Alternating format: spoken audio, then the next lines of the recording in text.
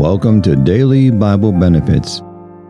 Today is Thursday, August 17th. On this day in 1978, the Double Eagle II completes the first transatlantic balloon flight when it lands in a barley field near Paris, 137 hours after lifting off from Presque, Maine. Today on the broadcast, I'll be talking about Do Not Grow Weary, Hebrews chapter 12, verses 3 through 17. For consider him that endured such contradictions of sinners against himself, lest ye be wearied and faint in your minds. Ye have not yet resisted unto blood, striving against sin, and ye have forgotten the exhortation which speaketh unto you as unto children. My son, despise not thou the chastening of the Lord, nor faint when thou art rebuked of him. For whom the Lord loveth, he chasteneth, and scourges every son whom he receiveth. If ye endure chastising, God dealeth with you as with sons. For what son is he whom the Father chasteneth not? But if ye be without chastisement, whereof all are partakers, then ye bastards and not sons. Furthermore, we have had fathers of our flesh which corrected us, and we gave them reverence.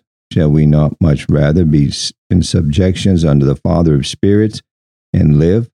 For they verily for a few days chasten us after their own pleasures, but he for our profit, that we might be partakers of his holiness.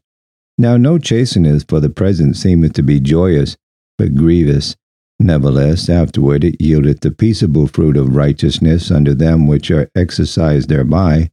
Wherefore lift up the hands which hang down, and the feeble knees, and make straight paths for your feet, lest that which is lame be turned out of the way, but let it rather be healed.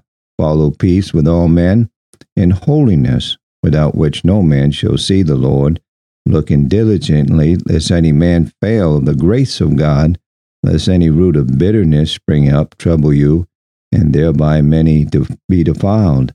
Lest there be any fornicator or profane person, as Esau, who for one morsel of meat sold his birthright. For ye know how that afterward, when he would have inherited the blessing, he was rejected, for he found no place of repentance, though he sought it carefully with tears.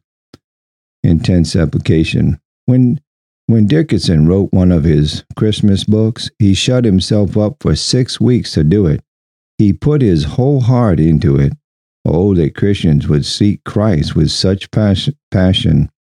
Thank you for tuning in to Daily Bible Benefits. Have a good and godly day.